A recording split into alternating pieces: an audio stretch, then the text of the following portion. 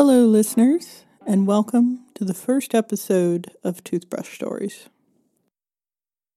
So when I was a kid, we're talking about 10th or 11th grade, the school that I was in brought in an actual publisher to talk to kids in the creative writing program about what it was like to actually publish something. This was pretty much at the beginning of the internet, or at least the internet as we know it in the 90s.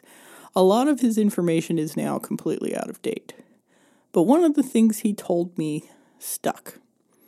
He was talking about the process of going through the slush pile for his magazine and finding a story that was worth reading. And there is an entire name for a certain brand of story that he would get commonly, and it's called a toothbrush story. The way he described it, it was a very realistic story about somebody's slice of life, and the only thing that happened in the entire story was the equivalent of John got up, he made breakfast, and he brushed his teeth. So that's why it's called a toothbrush story.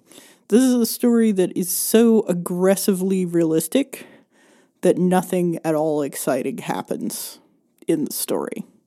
Or at least nothing that this particular guy thought was exciting happens in the story. Since at the time, my main focus was writing a story about aliens or dinosaurs or dead people and their ghosts, this sounded like solid writing advice to me. So you're going for a story that has punch, you're looking for a story that has a definite climax and a definite resolution, and that's a very sound writing principle if you want to write an adventure story. No toothbrush stories, no slice of life. As I've gotten older, though, and the internet has gotten bigger and stranger, and the first-person essay has come to the fore, I realized that this isn't the case about stories anymore. I actually love toothbrush stories.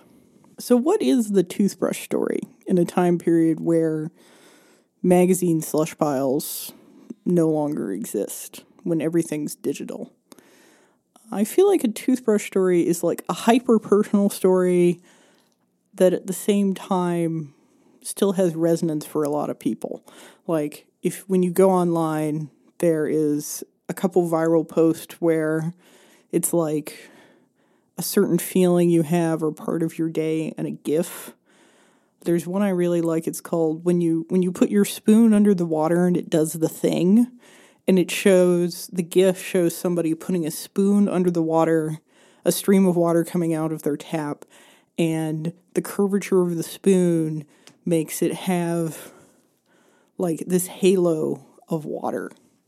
If you have a spoon, you should turn it round side up and go stick it under the tap of your kitchen or bathroom, and you'll see what I mean.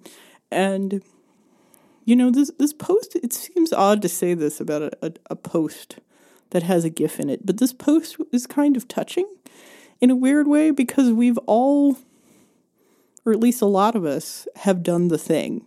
If you've ever done dishes by hand in a sink, if you've ever cleaned a spoon in a kitchen, like maybe it's your own kitchen, maybe it's your grandmother's, maybe it's your mom's, you've had the spoon do the thing and get water everywhere. But I've never heard a word for it. Is there a word for the little halo that the water makes when it hits the back of the spoon? Is there a word for, and yet, like so many people that have never met each other but can access this post through the magic of the internet, leave these little comments like, yes, when it does the thing, and we all have a moment together. And that's what I think of when I think about toothbrush stories. Like, it's a very common and somewhat meaningless experience, but we all share it in some way. Toothbrush Stories is created and hosted by Erica Stratton. It is recorded in the Martin Luther King Library's Studio Lab, a free digital recording studio for DC Library card holders. Thank you for listening, and don't forget to subscribe.